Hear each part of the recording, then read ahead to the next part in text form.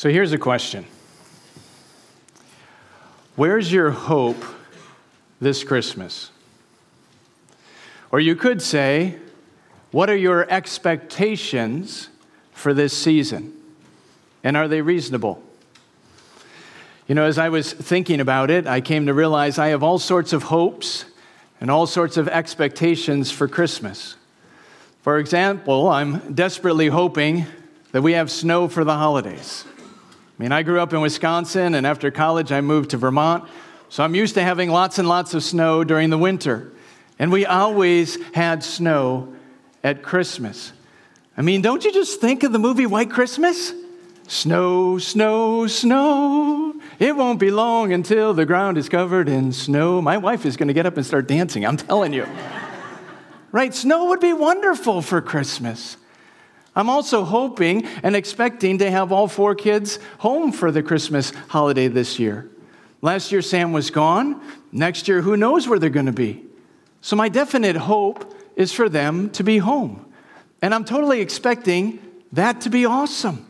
Kids laughing and joking around all over the house, but always getting along and never making a mess, with all sorts of amazing food, yet never having any dirty dishes. And everyone always being willing and joyful to jump in and clean up when things do get messy.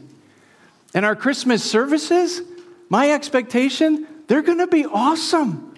Organized, delightful. I'll always be able to prepare in a quiet office that is never distracted, so no complications. And when we open presents on Christmas morning, I'll be snuggled in my favorite chair with a hot cup of coffee that never grows cold. The fire crackling in the fireplace, the kids patiently opening just one present at a time with packages that are easy to open, and all the batteries are included.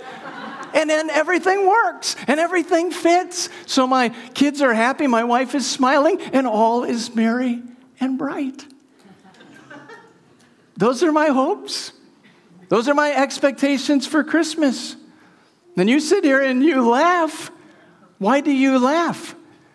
Because you know they're obviously unreasonable expectations. But how about you? I'm sure that at one level or another, your expectations for Christmas are just as unreasonable. And how do I know that? Because we're so often discouraged by the outcome. And why is that? Well, it's because we have unreasonable expectations. And yet, do you know, when we look at the Bible, specifically at the Christmas story in Luke, we find people with all sorts of hopes, all sorts of expectations that are never disappointed. They never get frustrated, and they have expectations and hopes that are even more miraculous than mine. But they have a simple hope in God.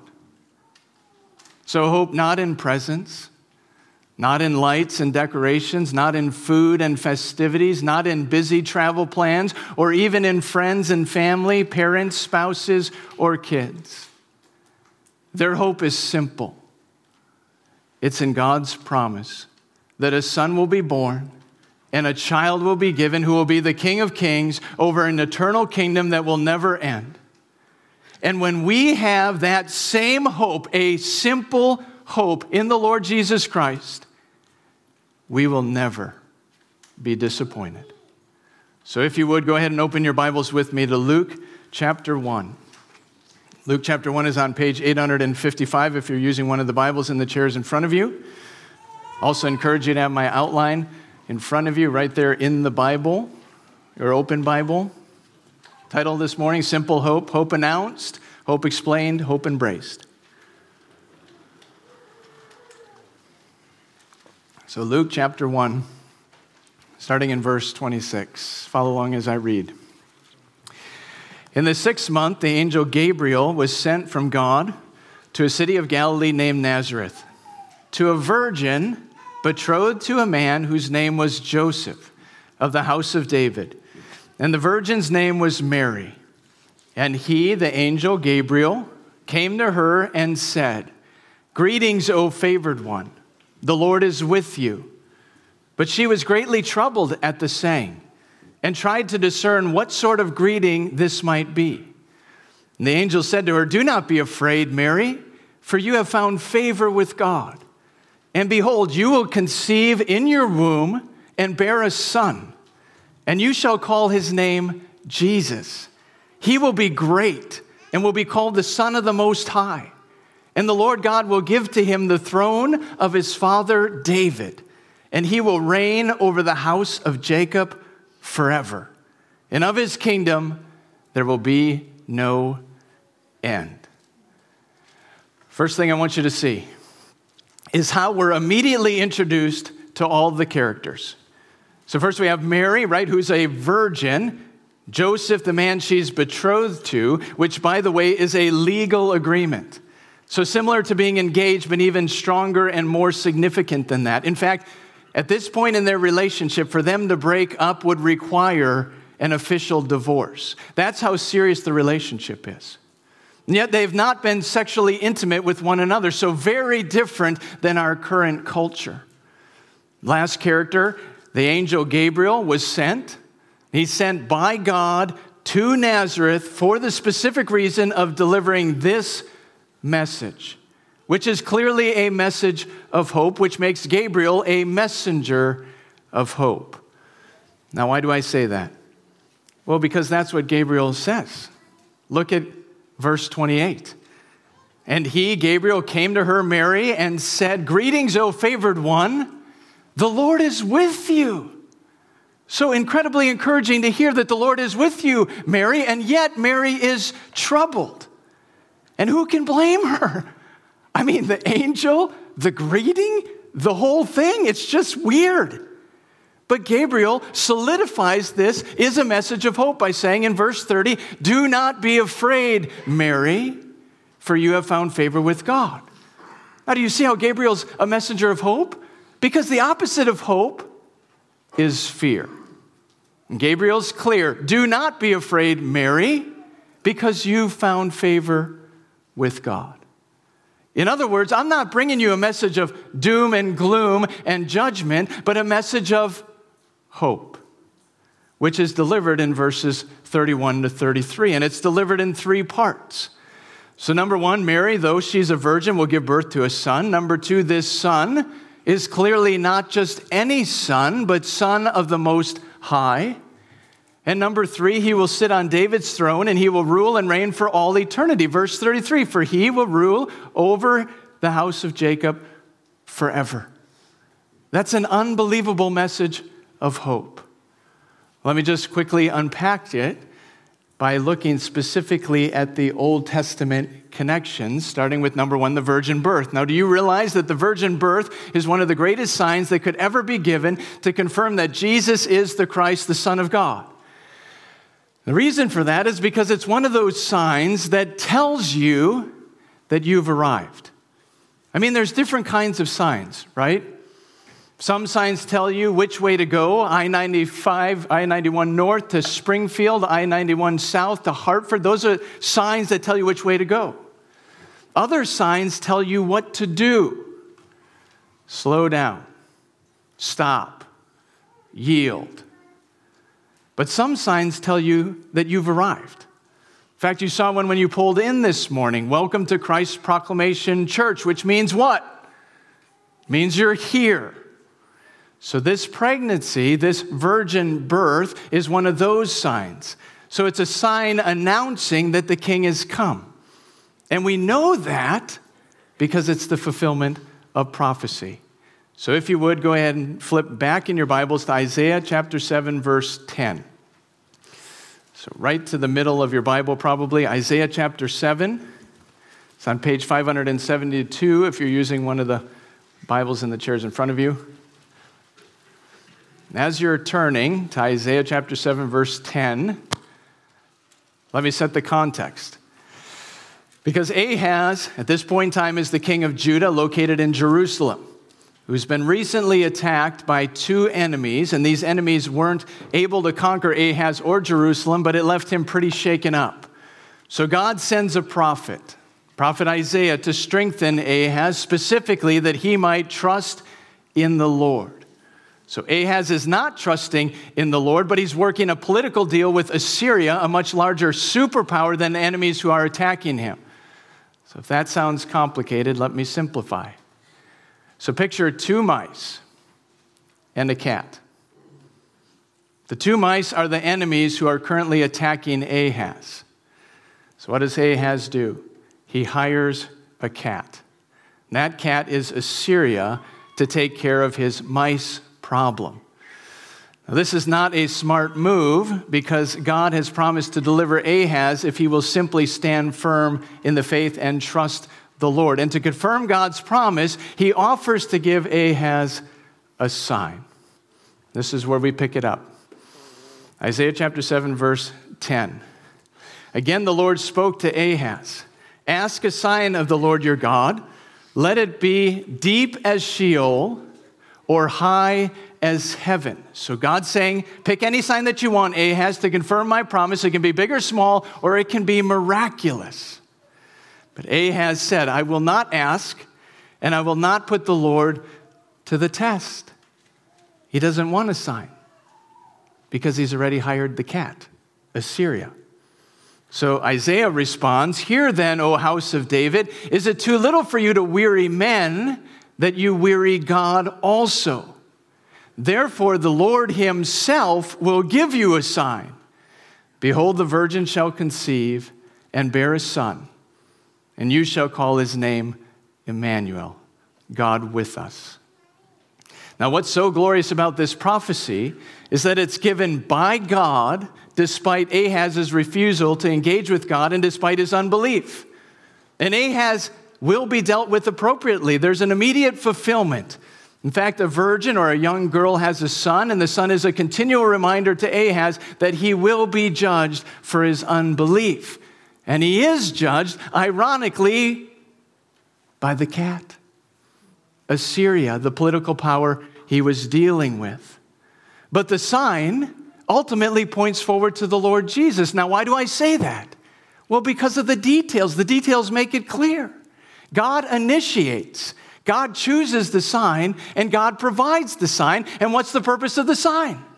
That God will provide the way of salvation. And that's going to happen through his son. Remember Isaiah chapter 9? Flip forward to Isaiah chapter 9. Verses 6 to 7. For to us a child is born. To us a son is given, and the government shall be upon his shoulder. And his name shall be called Wonderful Counselor, Mighty God, Everlasting Father, the Prince of Peace. Of the increase of his government and of peace there will be no end.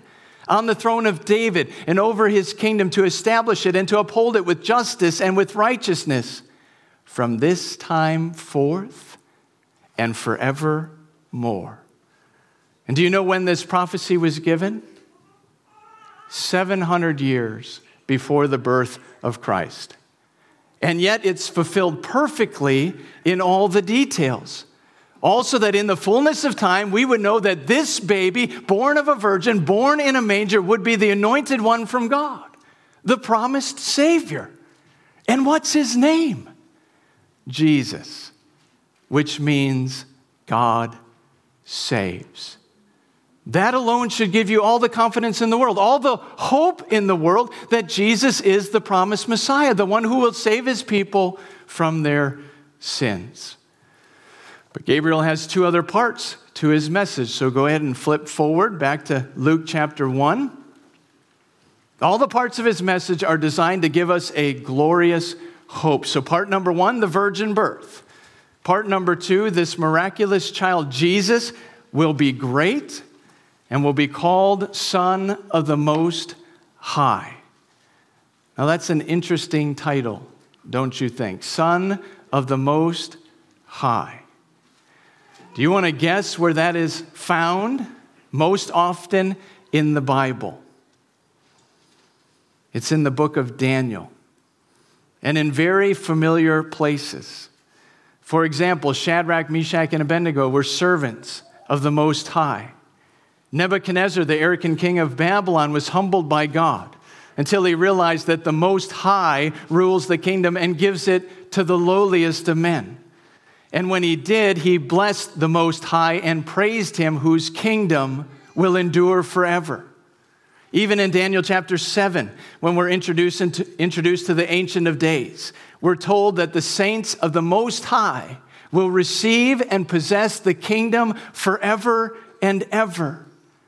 What's my point? My point is that Daniel is the last chronological book in the Old Testament before God goes silent some 400 to 500 years. And the whole point of the book is that a new kingdom is coming. So first the Babylonians, then the Greeks, the Medes and the Persians, then the Romans, and then what? A kingdom that will have no end, that will last forever. God will give that kingdom to the lowliest of men, to one who is humble, and yet to one like the Son of Man, who came to the Ancient of Days, and to him was given a kingdom which shall not pass away and shall not be destroyed. So Gabriel is saying, this son, the son from Daniel, is this son. And this son who is lowly and is humble and yet is going to be great is, yes, the Son of Man, and he's also the Son of the Most High. He's the Son of God. What a glorious picture of hope. And transitions right into the third part of his message, that Jesus will sit on David's throne and reign for all eternity. Now, this comes right out of 2 Samuel chapter 7. So I can't help myself. You're going to turn back there. So if you would, turn back to 2 Samuel. We just finished 1 Samuel. This is a great anticipation of 2 Samuel. We're going to do our Christmas series, and we're going to do Titus in January, and we're coming back to 2 Samuel. But you get a foretaste right now, this morning. So 2 Samuel, go ahead and flip back there. It's page 259. If you're using one of the Bibles. 2 Samuel chapter 7. This point in the narrative, God is speaking to David. 2 Samuel chapter 7, verse 12. God says, when your days are fulfilled and you lie down with your fathers, I will raise up your offspring, your seed after you, who shall come from your own body, and I will establish his kingdom. He shall build a house for my name, and I will establish the throne of his kingdom forever. I will be to him a father, and he shall be to me a son. When he commits iniquity, I will discipline him with the rod of men, with the stripes of the sons of men. But my steadfast love will not depart from him, as I took it from Saul, whom I put away from before you. And your house and your kingdom shall be made sure forever before me. Your throne shall be established forever. 3 prophecies right here in this section that should stand out to you immediately, that will be fulfilled in the coming Messiah and have been fulfilled in the Lord Jesus Christ. The first is obvious. The Messiah will come from the line of David. Verse 12, I will raise up your offspring from your own body, from your lineage, David. We've already seen Luke 1:27, that Joseph is from the house of David. So Jesus is in the line of David. Second, there's an unbelievably close relationship between God and this coming king. You see it in verse 14. I will be to him a father, and he will be to me a son. I mean, how clear is that?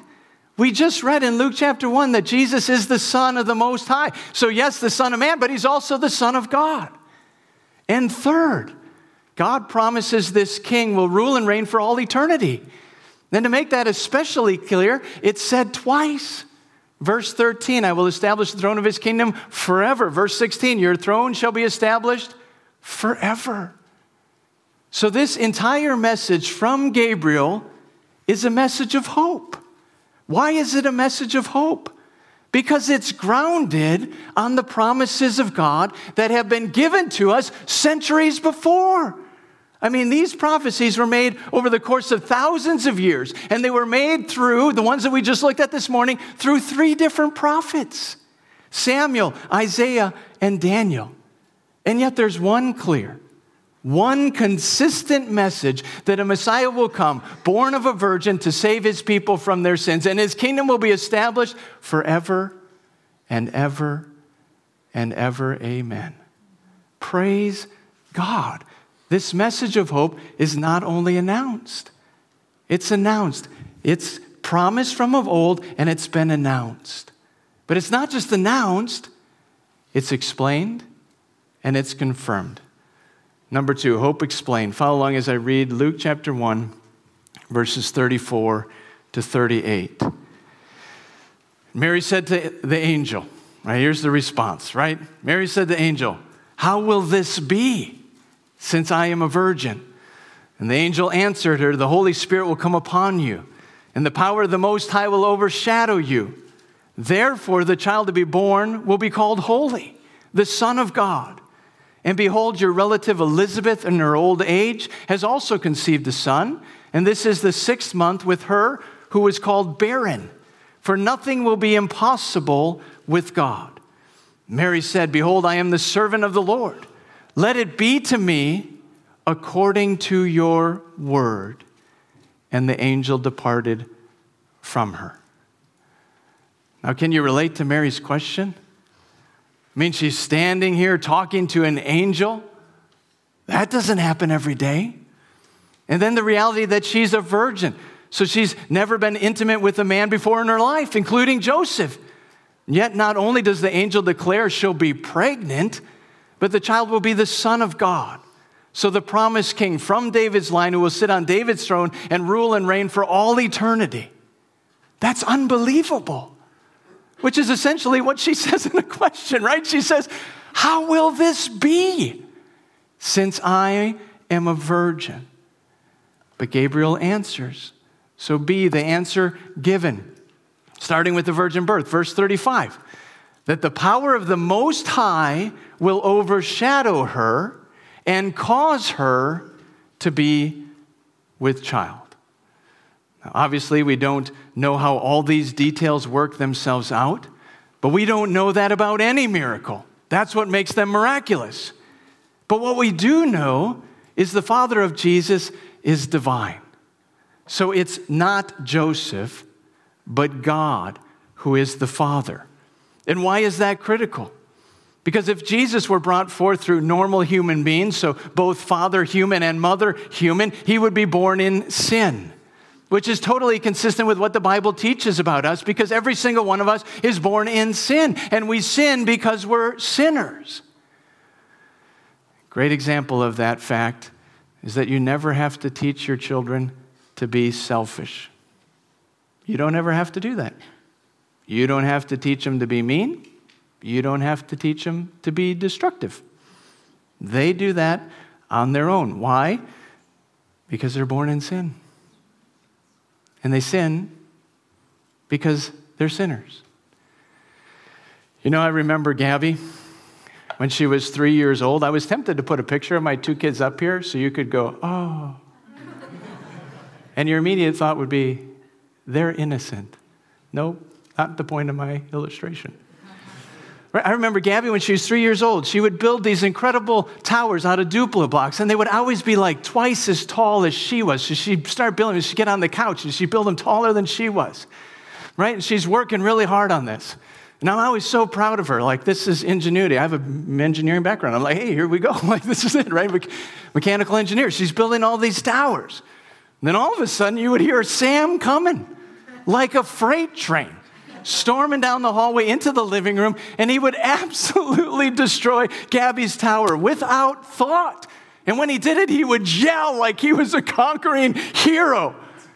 And the consequence, you can guess it, right? Gabby would sit there and cry. And Sam would be absolutely oblivious. He didn't even know, right? Here's my point. I didn't have to teach him that. That all came naturally. We're naturally selfish. We're naturally mean. We're naturally destructive. Every single one of us. We sin because we're sinners. Do you understand? It's absolutely critical that Jesus is born of Mary because the Spirit of the Most High overshadowed her. It's critical that Jesus is not born like us. Otherwise, he'd have his own sin problem to deal with. Look again at verse 35. It is so clear in the text. The Holy Spirit will come upon you, and the power of the Most High will overshadow you. Therefore, here's the result. The child to be born will be called holy, righteous, good, set apart, sinless, and perfect. He will be holy, the Son of God. Jesus had to be born without sin if he's going to be an adequate substitute for our sins. 2 Corinthians 5:21 says that God made him who knew no sin to be sin on our behalf so that we might become the righteousness of God in him. So Gabriel explains the virgin birth, and he also explains Jesus' sinless nature. But ultimately, I think the glory in this passage is how he explains that this is all possible. Number 3, how does Gabriel explain the miracle of the incarnation? Verse 37, he says, nothing will be impossible with God. So nothing has been impossible, nothing is impossible, and nothing will be impossible. Because God is a signs and wonders working God. Just read your Old Testament and you'll see one miracle after another. Starting with the creation, right? The creation that is ex nihilo, out of nothing. God speaks all things into creation. He calls into being that which does not exist. And he continues to do that. In fact, we see a great example of it right here in verse 36. Elizabeth was barren, which means what? It means her womb was dead, and she had no hope of a child. But now she's miraculously pregnant, and she will give birth to John the Baptist in just 3 months. Reminds you of Abraham and Sarah, doesn't it? If you remember Genesis 21, Abraham was 100 years old when Sarah gave birth to Isaac. Romans chapter 4 tells us that without becoming weak in faith, Abraham contemplated his own body, now as good as dead, since he was about 100 years old, and the deadness of Sarah's womb. And yet, with respect to the promise of God, he did not waver in unbelief, but grew strong in faith, giving glory to God, and being fully assured that what God had promised, he was also able to perform.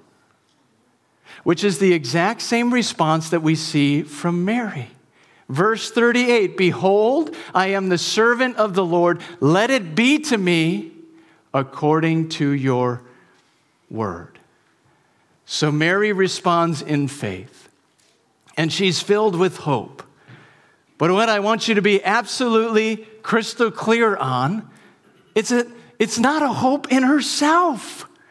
Mary's not hoping in herself. It's a hope in God. And it's a hope in the promises of God. She's fully assured that what God has promised, although it's miraculous through Gabriel, he will also be able to perform. You see, nothing, absolutely nothing is impossible with the God of the Bible. And we see that hope played out, and we see that hope embraced. First in Elizabeth, then in Mary. Number 3, hope embraced. Follow along as I read, starting in verse 39. In those days, Mary arose and went with haste, in hurry, into the hill country to a town in Judah. And she entered the house of Zechariah and greeted Elizabeth. And when Elizabeth heard the greeting of Mary, the baby leaped in her womb. And Elizabeth was filled with the Holy Spirit. And she exclaimed with a loud cry, blessed are you among women, and blessed is the fruit of your womb. And why is this granted to me, that the mother of my Lord should come to me? For behold, when the sound of your greeting came to my ears, the baby in my womb leaped for joy. And blessed is she who believed there would be a fulfillment of what was spoken to her from the Lord. You got to grab a hold of all that Elizabeth knows. It's incredible. Verse 41, she knows Mary is tremendously blessed because she's the mother of Jesus, the promised Messiah. Verse 42, she knows Jesus is both her Lord and her Savior. Then last but not least, verse 43, she knows Mary is blessed because Mary believed that what God had promised, he's also able to perform. Verse 45, this is the fulfillment of what God has spoken. Here's the question. How does Elizabeth know all of this?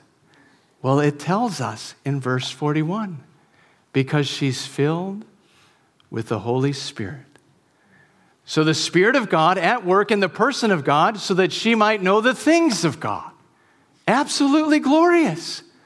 Now let's look at B, Mary's response, starting in verse 46. Mary said, "My soul magnifies the Lord, and my spirit rejoices in God, my Savior. For he has looked on the humble estate of his servant. For behold, from now on all generations will call me blessed. For he who is mighty has done great things for me, and holy is his name. And his mercy is for those who fear him from generation to generation. He has shown strength with his arm. He has scattered the proud in the thoughts of their hearts. He has brought down the mighty from their thrones and exalted those of humble estate. He has filled the hungry with good things, and the rich he has sent away empty. He has helped his servant Israel in remembrance of his mercy. And he spoke as he spoke to our fathers, to Abraham and to his offspring forever." Here's a question for you. When you look at these verses, where is Mary's hope? Where is Mary's hope? Is Mary hoping in herself? Is she hoping in the presents she's going to get for Christmas? Is she hoping in great food or a clean house or in perfect kids who always say please and thank you, who always play nicely with one another, and who always clean up their mess?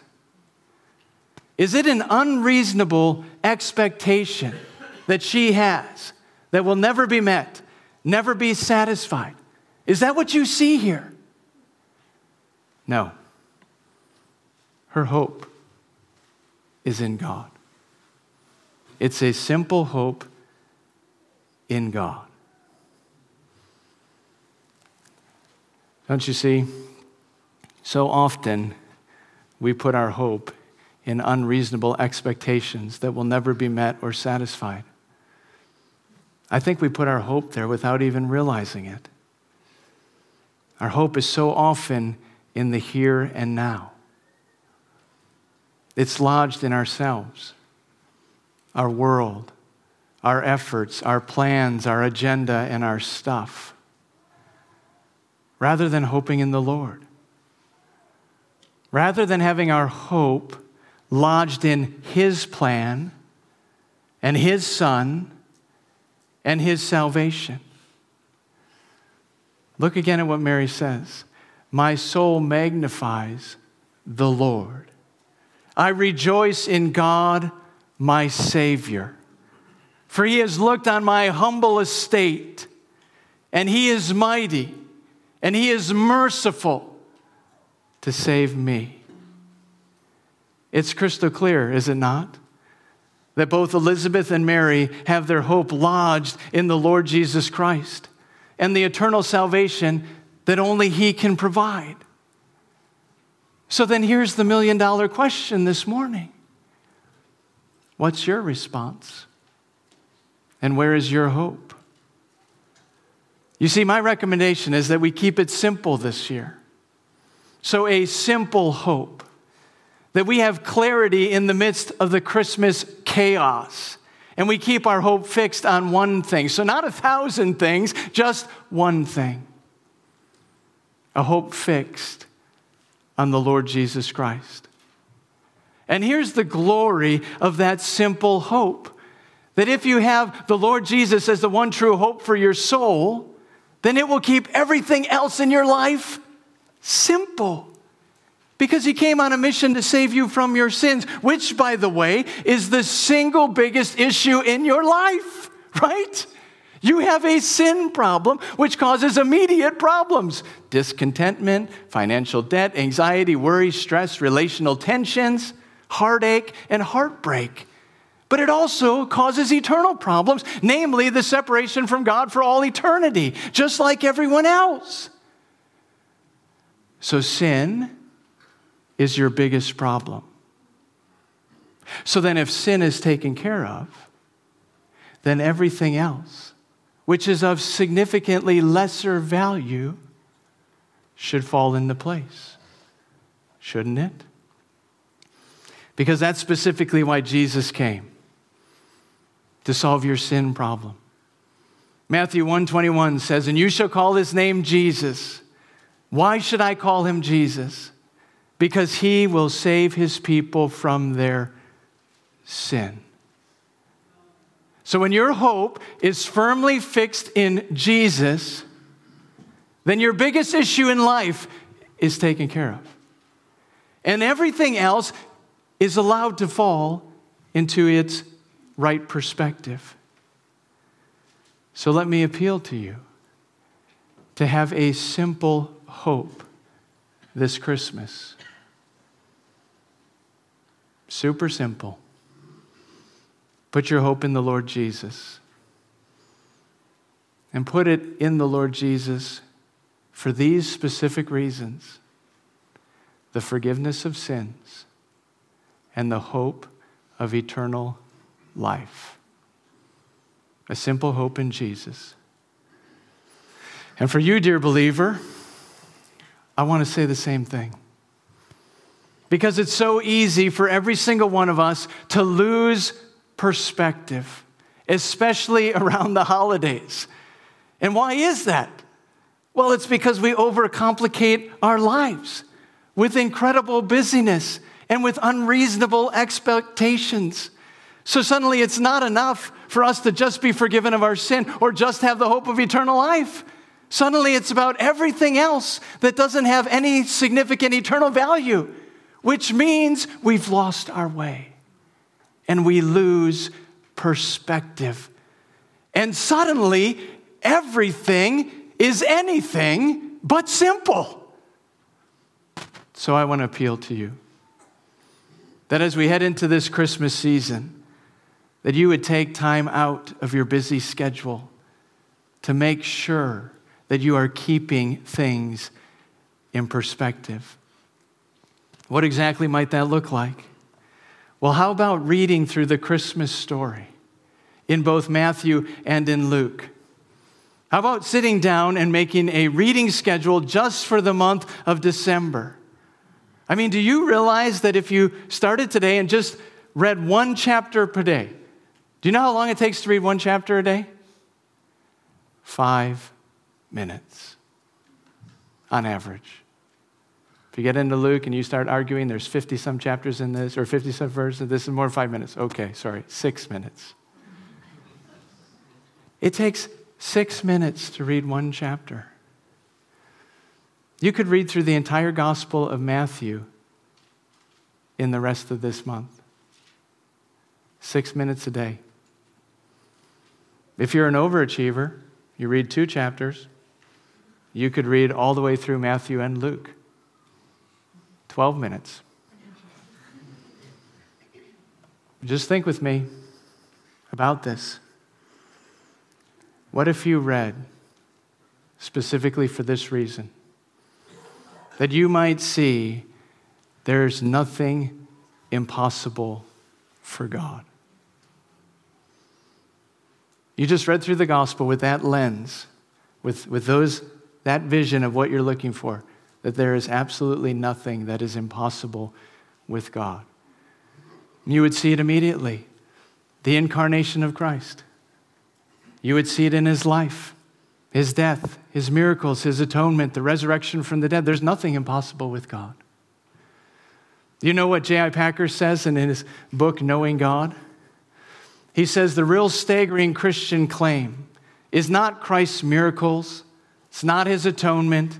It's not even his resurrection. The staggering claim of Christianity is Christ's incarnation. And when you get a hold of that, Christ's incarnation, God becoming man, there's no other difficulties to resolve. Why is that?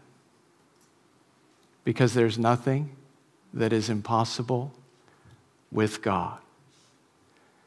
Now, don't you think that in the chaos of Christmas and in the general difficulty of life, Keeping that clear, that there is nothing impossible with God, keeping that reality clear in your mind would have incredible impact. Great clarity, great courage, great conviction, great ability to have a simple hope that keeps the gospel central, relationships primary, and your focus clear, so that you might be sharing the simple message of Christmas with others.